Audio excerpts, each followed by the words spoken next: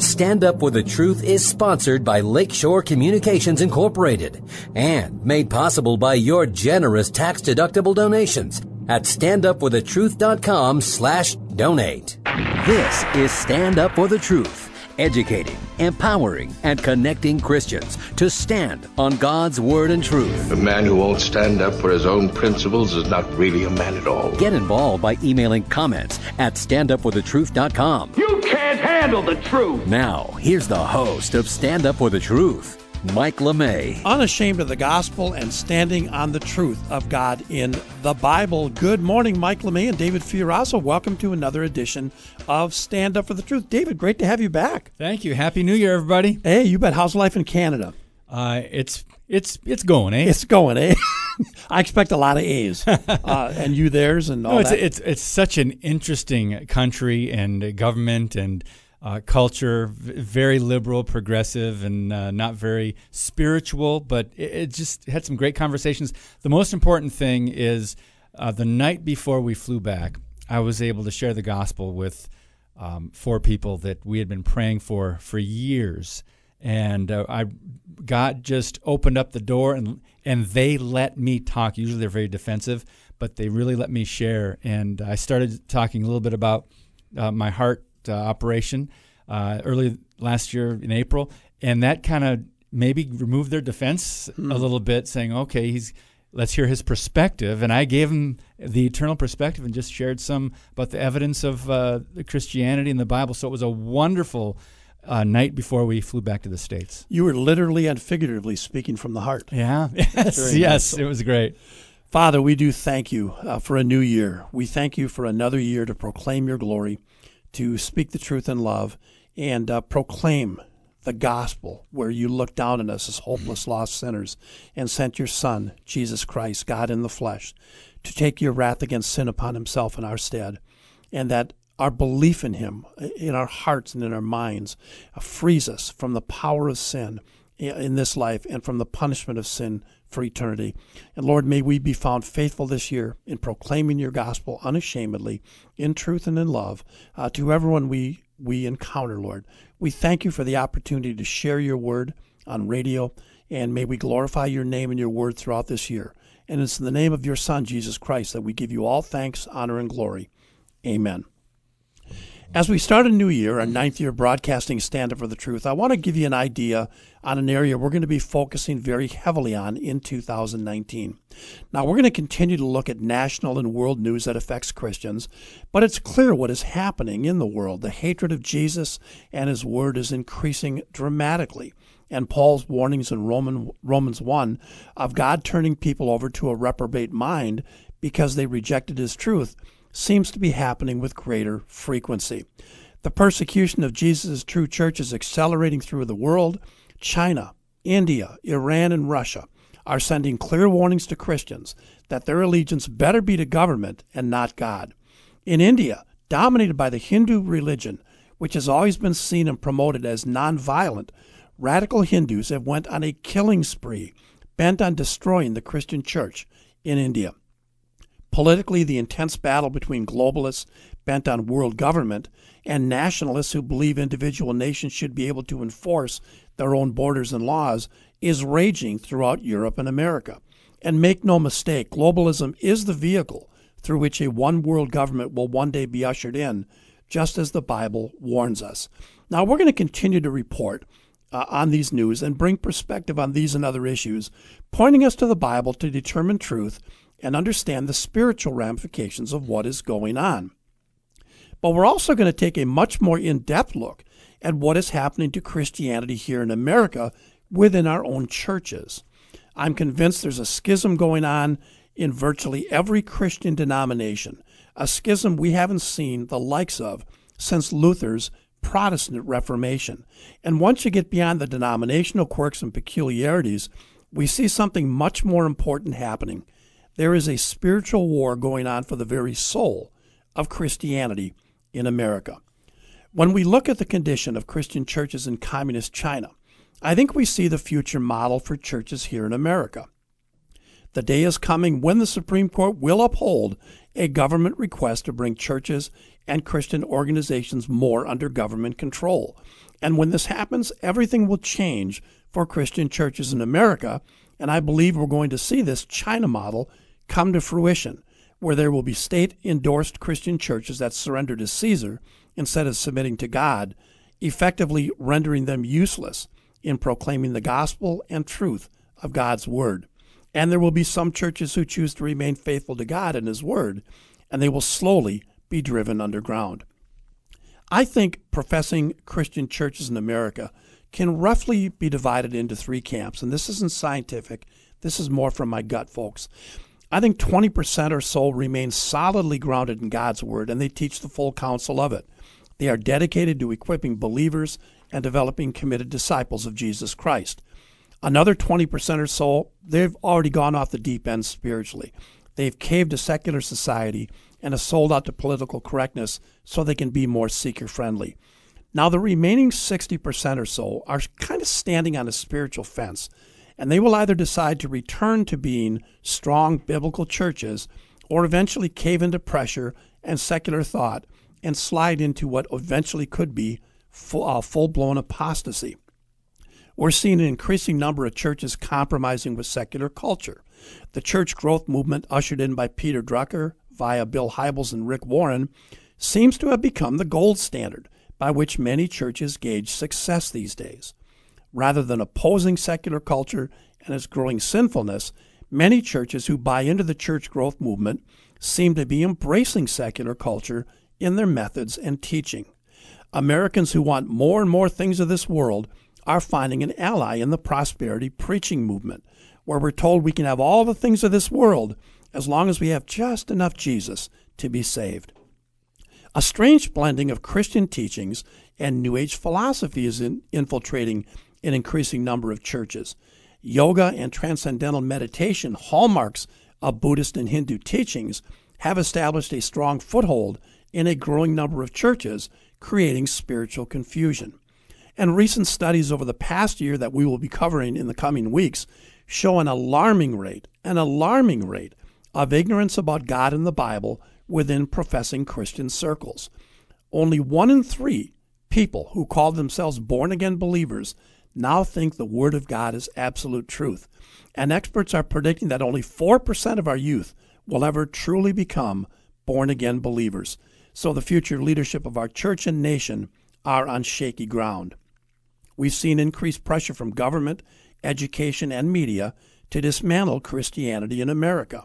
Now, to date, these efforts have been more subtle, but they will intensify in the coming years, and the pressure on Christian churches will become very intense. What we faced here in De Pere is but the first shot over the bow, aimed at silencing biblical Christian churches, and Satan's only begun his efforts. He has government, media, education, and public opinion on his side, as true biblical churches face increasing pressure to cave in or be marginalized. Church leaders will be forced to make a decision that will have eternal spiritual consequences for them and their members. Will they remain faithful to God and his word, or cave into pressure for growth and acceptance, surrendering to secular culture? Now, we're going to start out this year looking at an article by Jan Markell of Understanding the Times Radio. Annually, she outlines what she believes were the 10 most important Bible prophecy events of the year.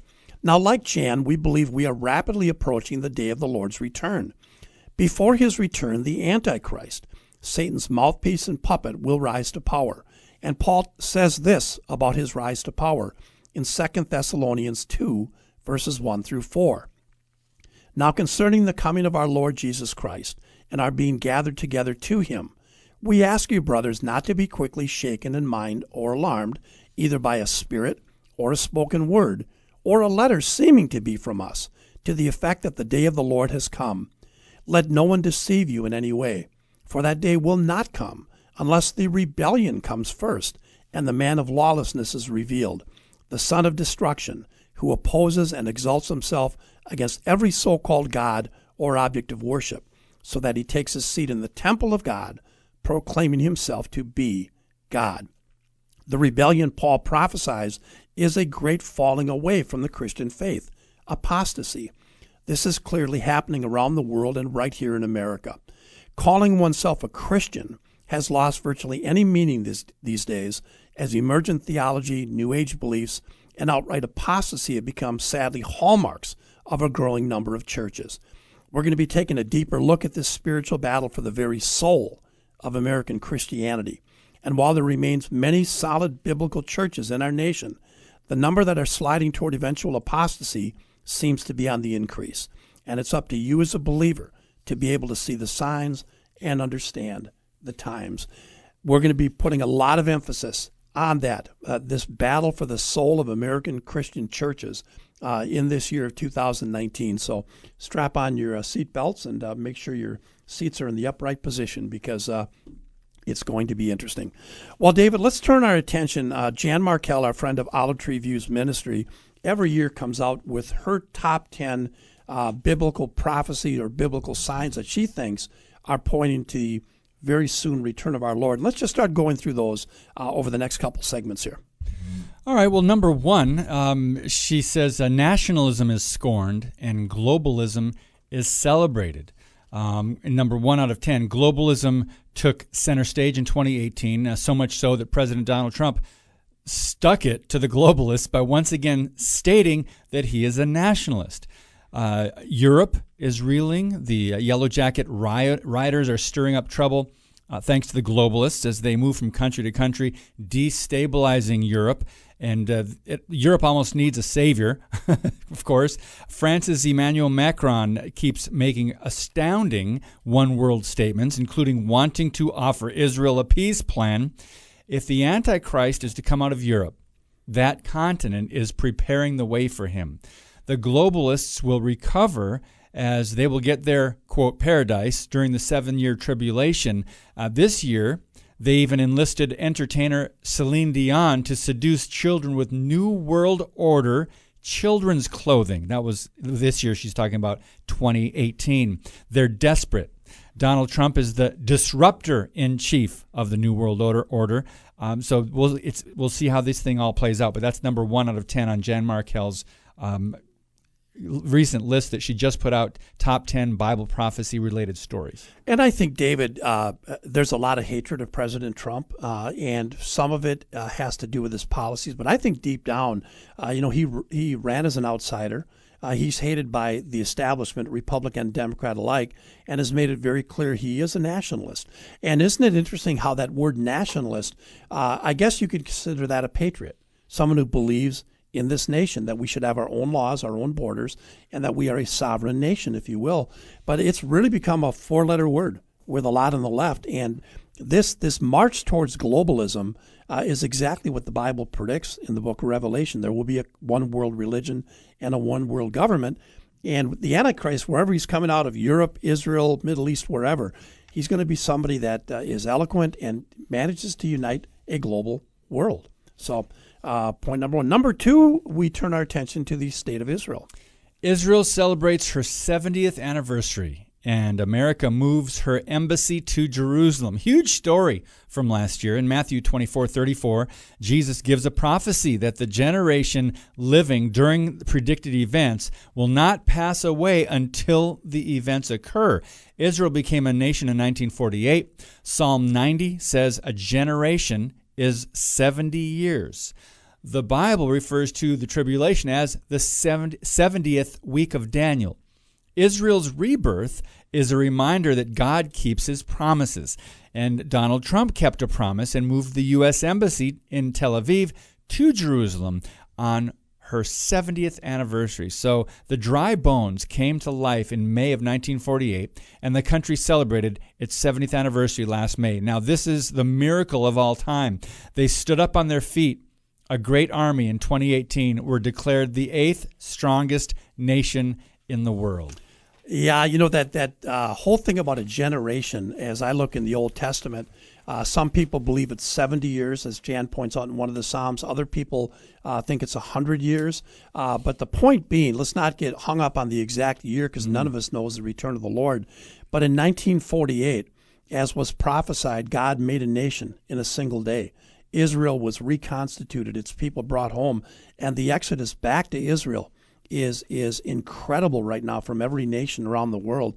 And, again, we don't get hung up on the particular year of the next great war or when the Antichrist comes to power.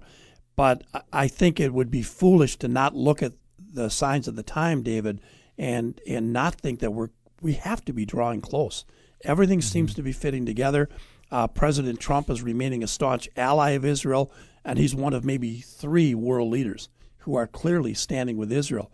Now, the question's going to be, because people in Trump's own administration have called for a 2-state solution and the division of Jerusalem. And the Lord warns about Jerusalem. He said, do not divide my city. So it's going to be very interesting, I think, this year. Every president wants the legacy of being the one who brought peace to the Middle East. Will President Trump cave to left-wingers and to those who hate Israel and try to impose a 2-state solution on Israel, one that's never worked and historically one that's always been rejected by Israel's Muslim neighbors? Number 3 is a very short one. Just says basically in 2018, birth pangs became apocalyptic. Throughout the year, last year, we watched heart-wrenching photos and videos of unprecedented disasters that are just a foretaste of what will happen in the tribulation or the time of Jacob's trouble. Many commentators called these global disasters apocalyptic, or some even said of biblical proportion. This is an interesting one to me because you do hear that terminology thrown out there by unbelievers. They don't know what they're really referring to, right? Though. But what do they blame it on? Climate change. They're blaming it on climate change. Course. And yet, of course, the Bible, Jesus spoke very much of earthquakes and tremendous upheaval as, the birth pangs of a new world. So in a way, the climate change alarmists, they're using these biblical terms, but obviously they're not referring to the Bible when they use them. I wonder if it's part of their plan to get Christians to buy into their climate change agenda. Who knows? I don't know, but it went from global cooling to global warming to now climate change. Because climate is always changing. Yeah. So I guess they can't go wrong there, really. Sunday we had no snow on the ground. Now we have 6 inches. Is that climate change? Yeah. All right. Number 4, U.S. troops pull out of Syria. In late December, President Trump stated that he will pull all U.S. troops out of Syria, while opinions vary and Christians and Kurds will be further slaughtered by evil forces. This opens a pathway from Iran to Israel. Iran now has a perfect land bridge to Israel. Russia, Turkey, Sudan, Libya, and many nations will join in this attack. Go ahead. And one more, this action could further cause Israel to strike Damascus and fulfill a prophecy of Isaiah 17, verse 1. Yes, the greatest and what's believed to be the oldest continually populated city in the world, Damascus, will, according to Isaiah 17:1, become a shambles and uninhabitable. And the bridge that Jan is talking about there from Iran to Israel has to do with Iraq. And you look now, Iraq is basically under a Shia government right now. It's a puppet of Iran. It's interesting. Now, Trump has backed off a little bit and said he's going to slowly pull the troops out. Already, after he announced it, Turkey started attacking Kurds. And the whole thing in the Middle East is such a mess. You've got Shia, Sunni, and Kurds. Everyone hates the Kurds, including Turkey. The Kurds are our only ally over there. And President Trump's getting a lot of heat for this decision.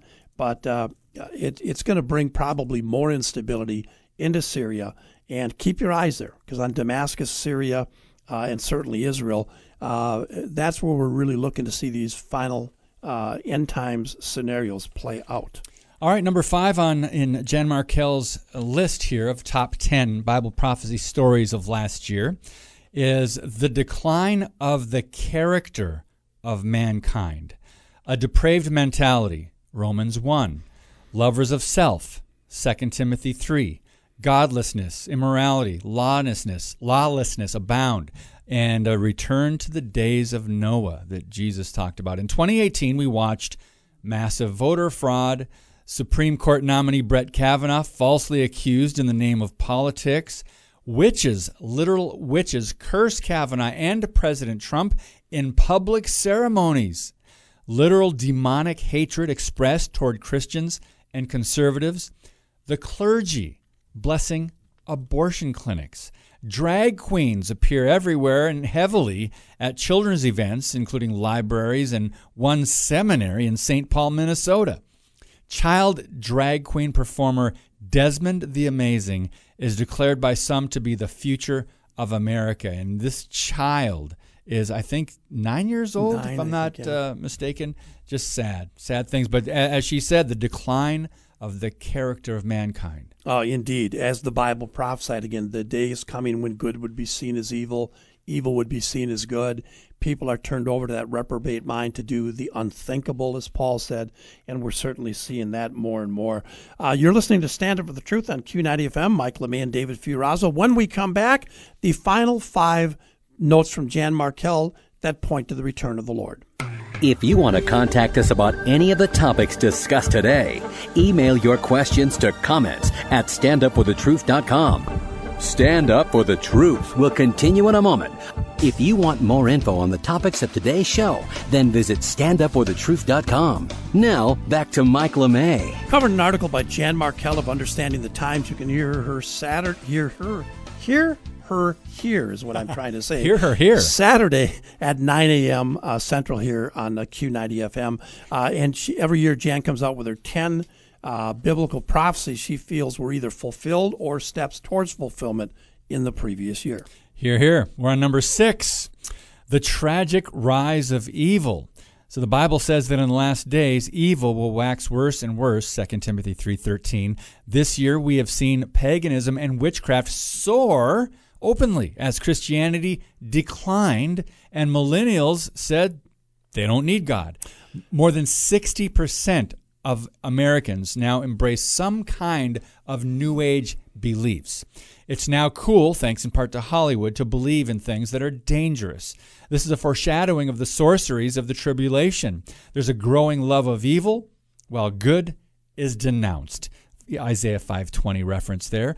The perpetrator of mass shootings, such as the incident in Florida last February, state they heard voices telling them to perpetuate such acts. And also, one more thing, the Arch of Palmyra was a part of the Temple of Baal and appeared in Washington, D.C. in September. Yeah, it's been making its global tour throughout Europe and now North America. And, the symbolism of that thing, too. An archway that you walk through to worship the most evil false god of the Old Testament. Do they even know? I mean, they openly put it in Washington, D.C. by the monument there. By the mall. The mall, yeah. Do they understand, or is this something they're just trying to be like, this is part of the world stage? Why did they bring it to America, and why did they get out there and celebrate it here in Washington, D.C.? Well, if you remember when ISIS rose to power, they started destroying all of these old remnants of the old earth, these wonders of the world. And the Arch of Palmyra was one of them that they attacked and dismantled. And I think this is the world's way of saying, we shall overcome ISIS. We're not going to allow them to destroy our heritage. But out of ignorance, here they are promoting and touring an archway that people would walk through to worship the false god of the Old Testament who believed in child sacrifice. What an appropriate place to appear, the mall in Washington, as we continue to slaughter more than 1 million children a year. And, it's interesting, Dave, because I completely agree with Jan that evil is on the rise. But in addition to evil being on the rise, goodness is being watered down. And she talks about that a little bit, and we talked about it in our opening comments, how New Age and Buddhism and Hinduism have infected American Christianity. And it's like, there used to be a distinct line between good and evil. Now those lines are kind of blurring. And even what's called good in the way we practice Christianity these days, I think is a growing abomination to God. When you look at the way Christianity is being watered down here in America, it no longer directly opposes and stands against secular culture. Secular culture is starting to bleed into it. So evil's on the rise, but good has now been diminished to okay rather than good, if that makes any sense. Yes, it does. And the Arch of Palmyra appeared in Washington, D.C., and you mentioned Hinduism. And what are a lot of Christian churches doing? Yoga. Yeah. They're openly doing yoga. Come on to church, and weekday mornings or whatever. One church here locally was having chapel yoga. I'm just giving them the benefit of the doubt that they don't understand the religious implication, the spirituality behind yoga, the Hinduism and the different gods that they're mimicking with the hand movements. I just give them the benefit of the doubt. But to me, it's ignorance, and to me, it's in the church, like you said. Well, and it was T.D. Jakes' own wife who brought in "quote unquote" Christian yoga into her church. Christian yoga. Christian yoga, and you're right. I think in the vast majority of these situations, it's out of ignorance, maybe not a proper vetting. Interesting how Christians who promote yoga and transcendental meditation will say, "Well, it's not spiritual." But when you go to the official websites of transcendental meditation and Hinduism, they say, no, it is clearly Hindu worship. Yeah. But we decide we're just going to ignore that and dabble with something. Mm-hmm. Now, I hope that as more and more people come to understand what these things symbolize, transcendental meditation is the exact opposite of how the Bible tells us to meditate. Mm-hmm. The Bible tells us to meditate and think deeply on God's word and to speak it out loud. Transcendental meditation and its other forms, Kundalini and everything else, is really an emptying of the mind. And I always think of David, when Jesus exorcised the demon, and then he said, you know what? When you kick one demon out, 7 more come back. So in other words, lock your windows and your doors, because you kick one out, 7 more might come back. And when we don't lock our minds with the Word of God and really hide it in our hearts, and we open our minds, they are open to suggestion from spirits that are not the Holy Spirit and things that can sound so right, so right, but the Bible clearly says are very dangerous. Mm-hmm. Well, we're now on to number 7, Things Falling into Place, from Jan Markell's Top 10 Bible Prophecy-Related Stories of last year. Shocking escalation of apostasy and mocking of biblical prophecy. Just when you think apostasy and false teaching can't get any worse, it does. The New Apostolic Reformation is a global movement ravaging many churches with strange signs, wonders, and miracles that are not of God. Some of these folks celebrate their out of control, drunk in the spirit activity. Who could have imagined that India's Kundalini spirit would actually enter the evangelical church?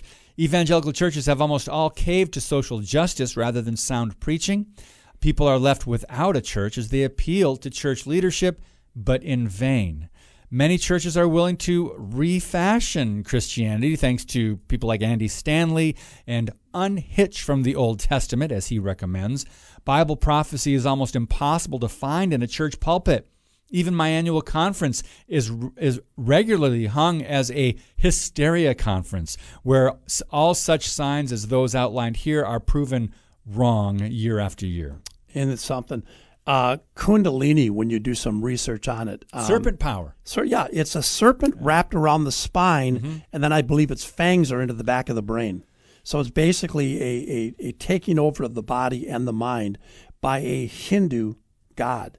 And yet we promote this stuff like it's completely harmless. Mm-hmm.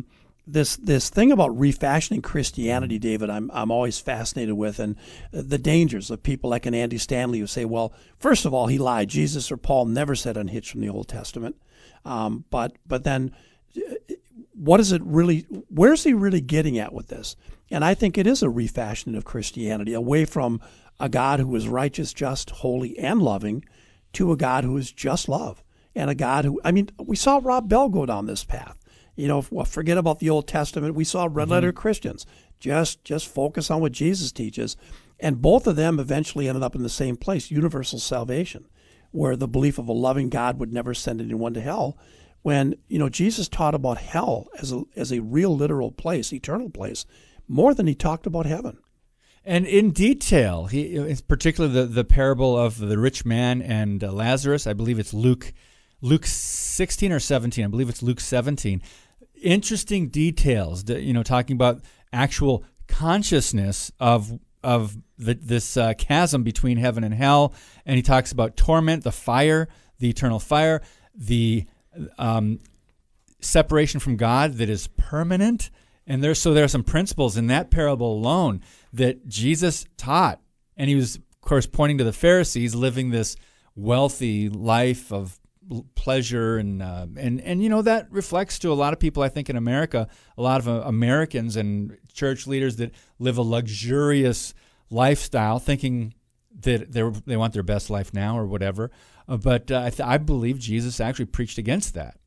Yeah, I think he absolutely did. You know, that whole best life now mentality that Joel Osteen pushes is perfect for Americans because we are definitely the land of bigger is better. Mm-hmm. You know, you buy a 16-foot more. boat and your neighbor brings home a 22-footer and you want to buy a 24-footer.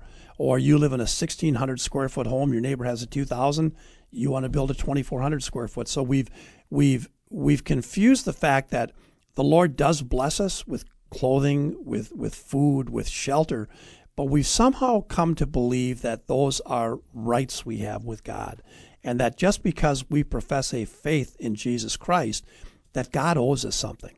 And I mean, that fits just hand in glove with the American mentality of, pull yourself up by the bootstraps and get as wealthy as you want. And but again, more and more churches are really, very few of them will quote from a Joel Osteen or a Kenneth Copeland, but many of them, the teaching of it is of a similar vein. By the way, that was Luke chapter 16 that I was referring to, the parable of the rich man. And one thing that I want to point out from that was very interesting.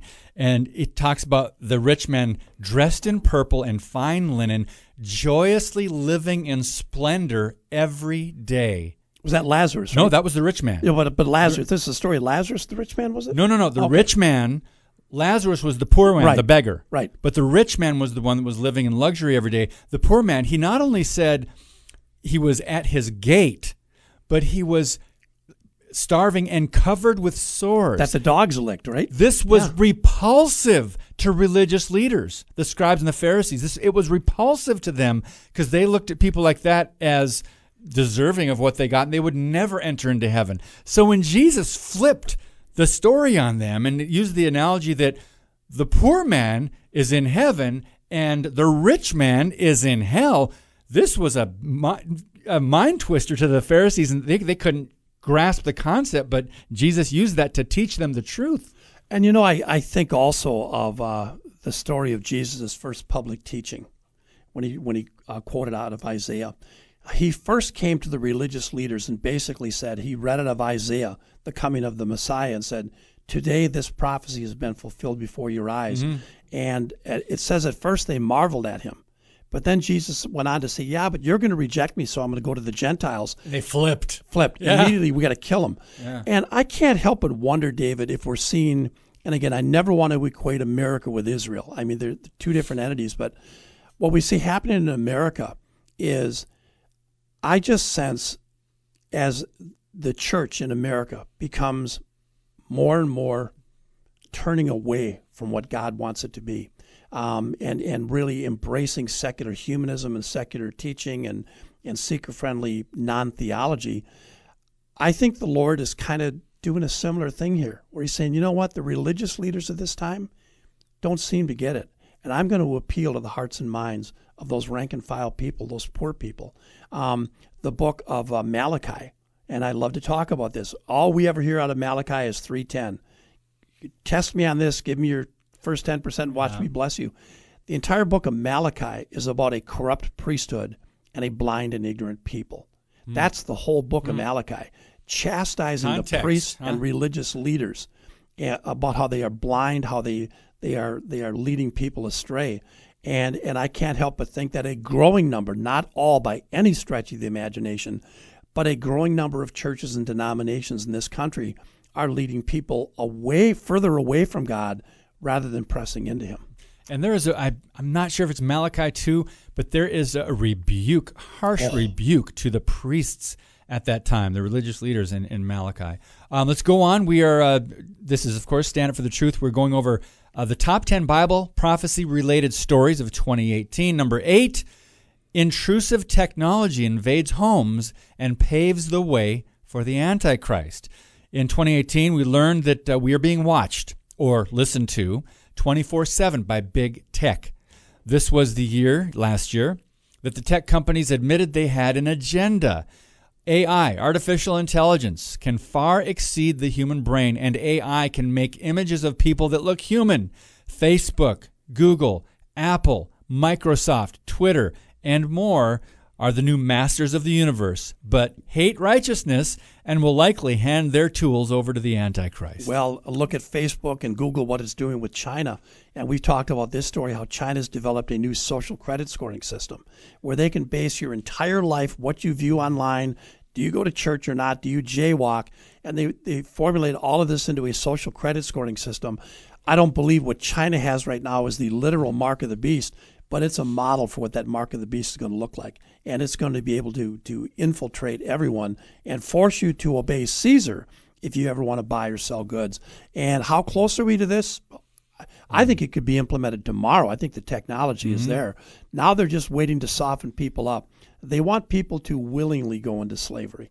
And, those cryptic verses in Revelation, he who is to go into captivity he will go. When you're on these social media sites or when you get like your iPhone, do you read through the terms of service or the agreement that you're supposed to just, check mark or say yes to before you download something? How many people actually read those? Because they're so long, they're so detailed and so sometimes boring.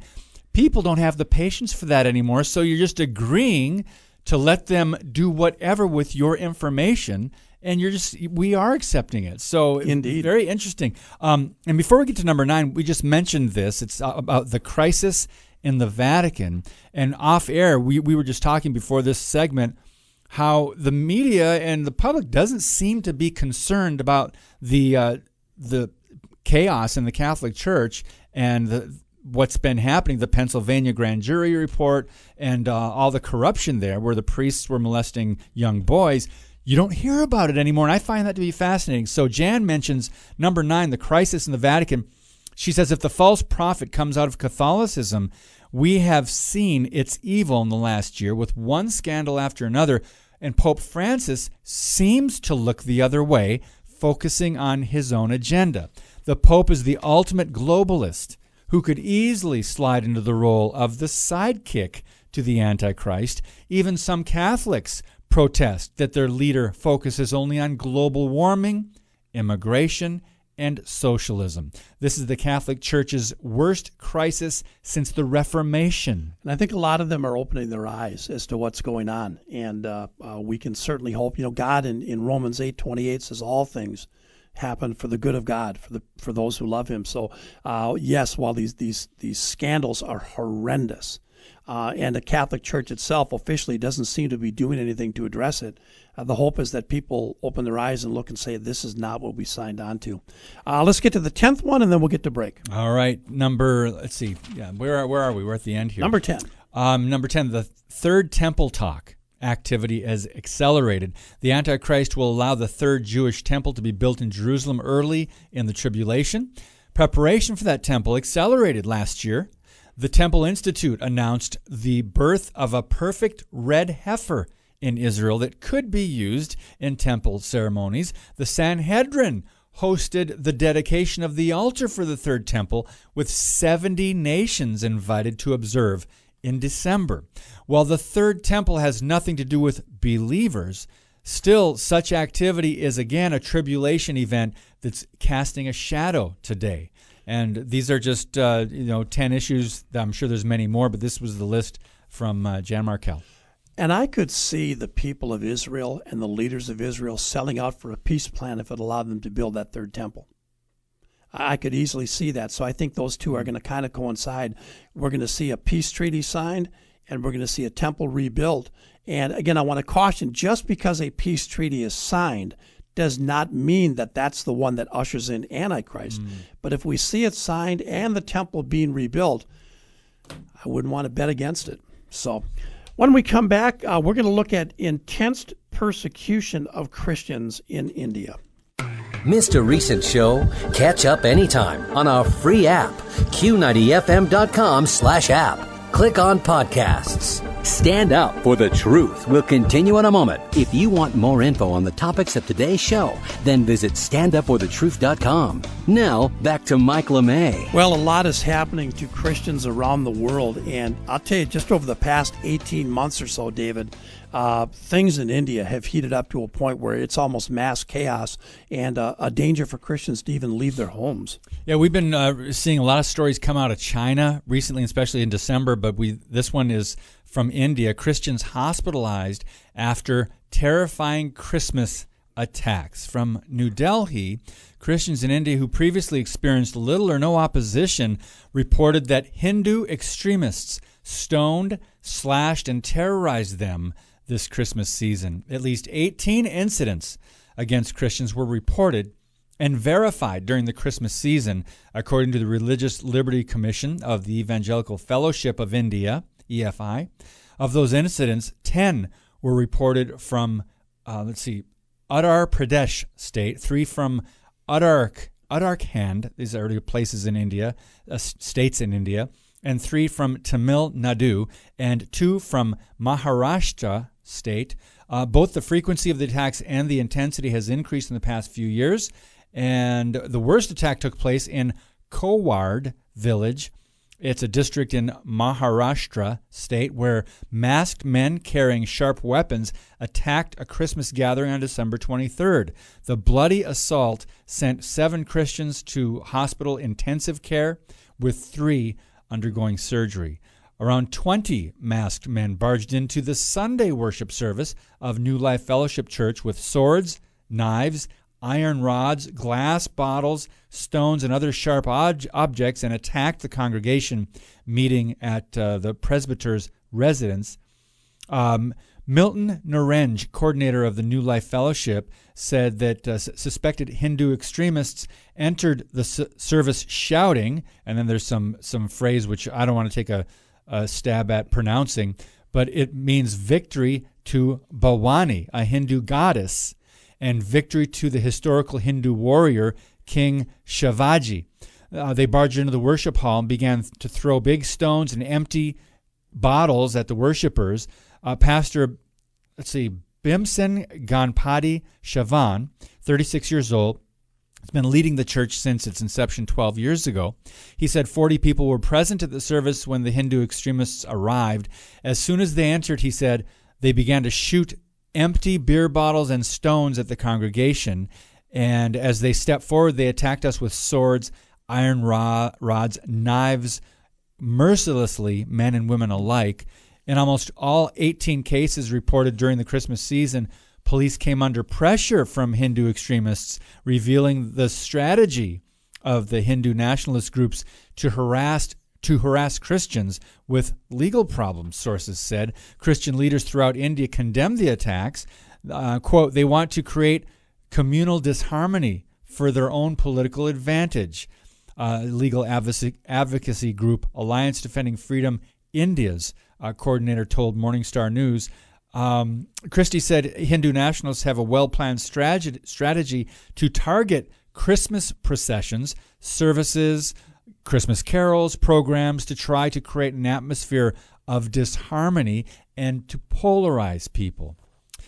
Let's see. They said, of course, religious freedom is at stake, especially for the minority community there, who must be given full freedom to practice their religion and faith in peace.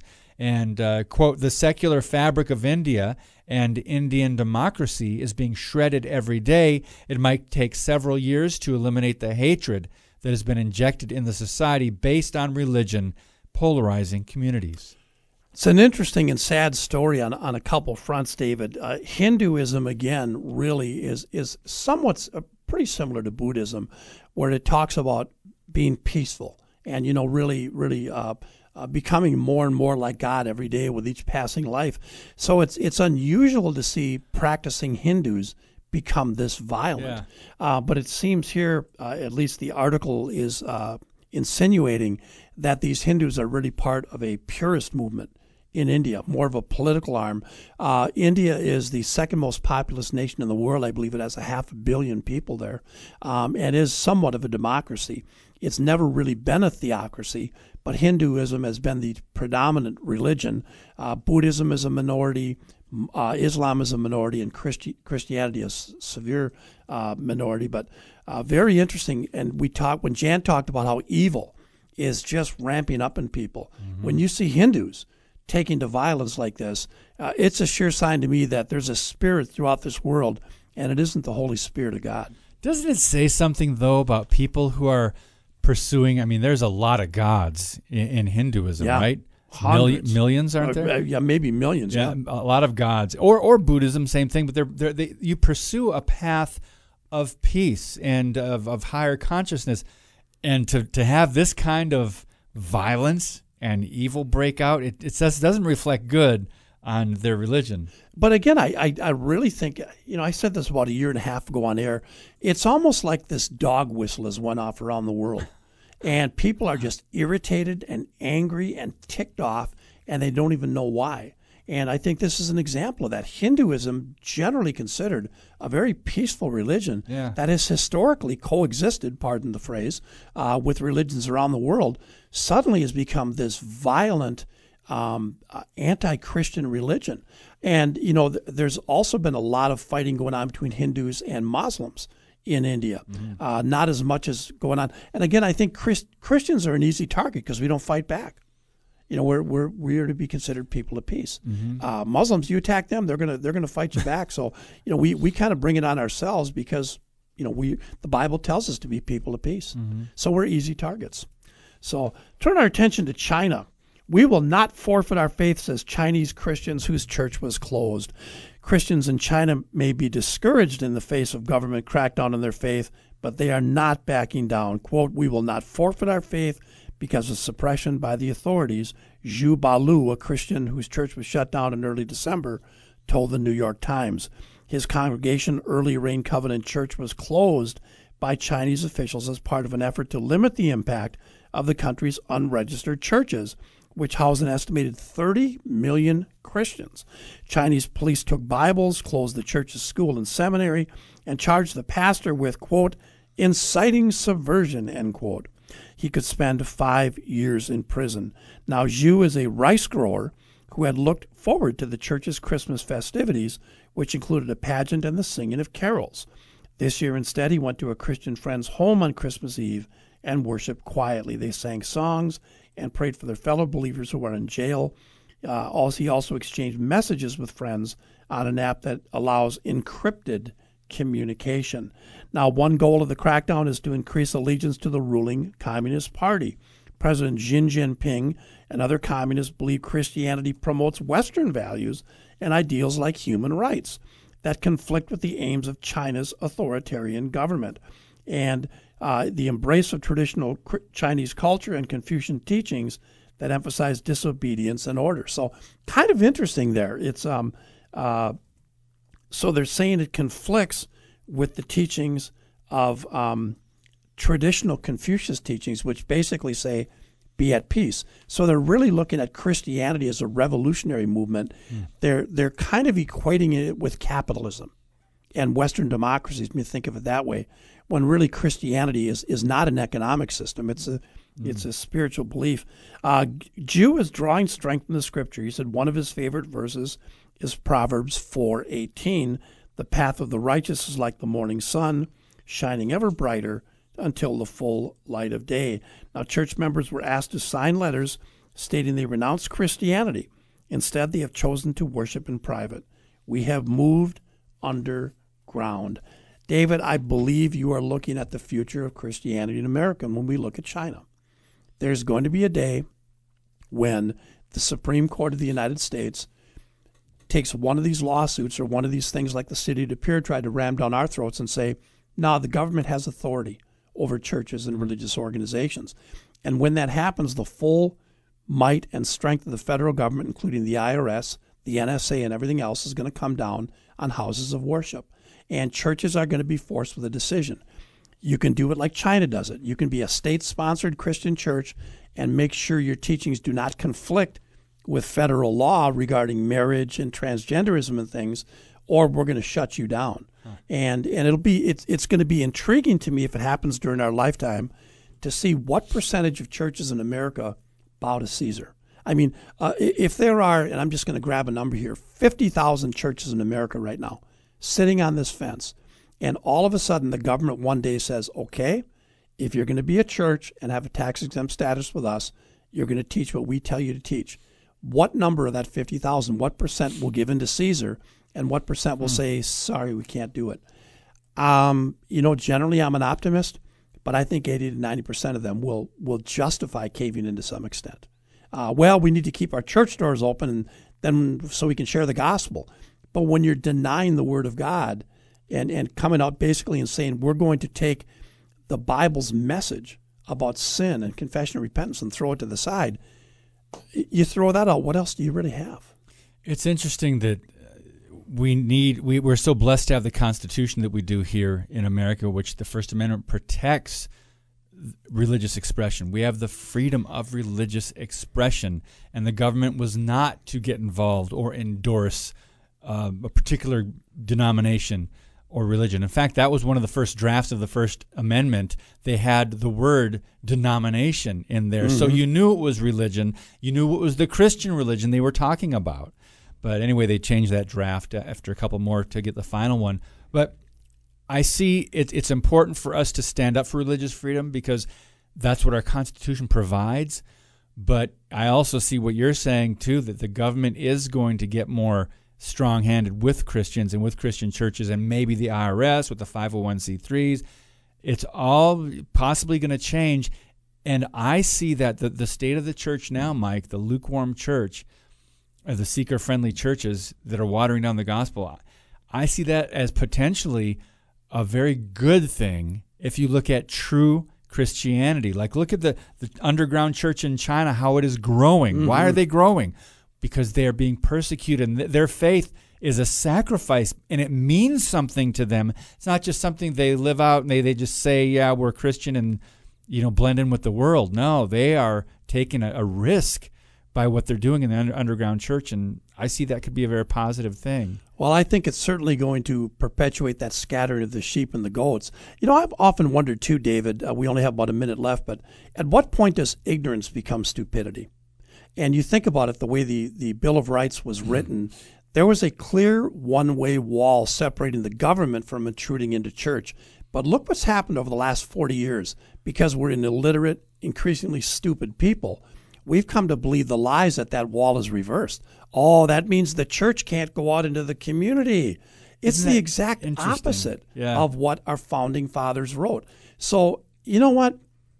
Plead ignorance if you want, but there's enough information out there right now where I'm going to say to you, you're not being ignorant, you're being stupid. When you understand that what is being imposed in our nation is the exact opposite of the will of our founding fathers, that there would be an insurmountable wall from government ever crossing that wall into religious practice and conscience. But what we have bought is the exact opposite, that the church needs to remain in its four walls and never get out in society, never preach the gospel, never have church meetings and things like this. So interesting indeed. When we come back, we will wrap up today's show and tell you about our guest tomorrow. Have a question for Mike?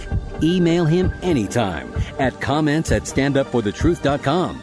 We'll wrap up Stand Up for the Truth in a moment. We're getting ready to wrap up today's show. Stand Up for the Truth is sponsored by Lakeshore Communications Incorporated and made possible by your generous tax-deductible donations at standupforthetruth.com/donate. Now, here's Mike LeMay. Tomorrow we're joined by Julian Appling of Wisconsin Family Council. We'll look at what to expect out of Madison this year as we have a new, very liberal governor being sworn in the next week to 10 days. So we'll look at things from a pro-life point of view, from a pro-family point of view, and what we might expect. And then tomorrow, David and I are going to start, and this is going to take a long time. We're going to try to chunk it out here a little bit over the next couple of weeks. A very intriguing article entitled, "Why is Christianity Failing in America?" It's very deep. It's very comprehensive. We're going to try to chunk this thing out for you over the next couple of weeks, but some amazing insight, I think, as I've looked through this. I've read it 4 times now, and I think it really gives a accurate snapshot, boy, of what is happening in America. Happy New Year, Mike. Happy New Year, boy. You know what? When I was young and stupid, before I was a believer, I'd go out and get drunk on New Year's Eve, and now I'm speaking like I did that this year. Oh, so I'm sure age has nothing to do with it. So, no, folks, I did not over-imbibe whatsoever. But we're going to look at this article. It's very intriguing, very thought-provoking, very deep. But I think it's also very important because we've got to face facts. What we are calling Christianity in America is failing on several fronts. And if we don't acknowledge we're losing and acknowledge what's going wrong, nothing's going to change. So Julaine Appling tomorrow, and we'll start Why is Christianity Failing in America? For David Fiorazo, Mike LeMay, standing up for the truth. Be bold, strong, and unashamed of the gospel. The Lord your God is always with you.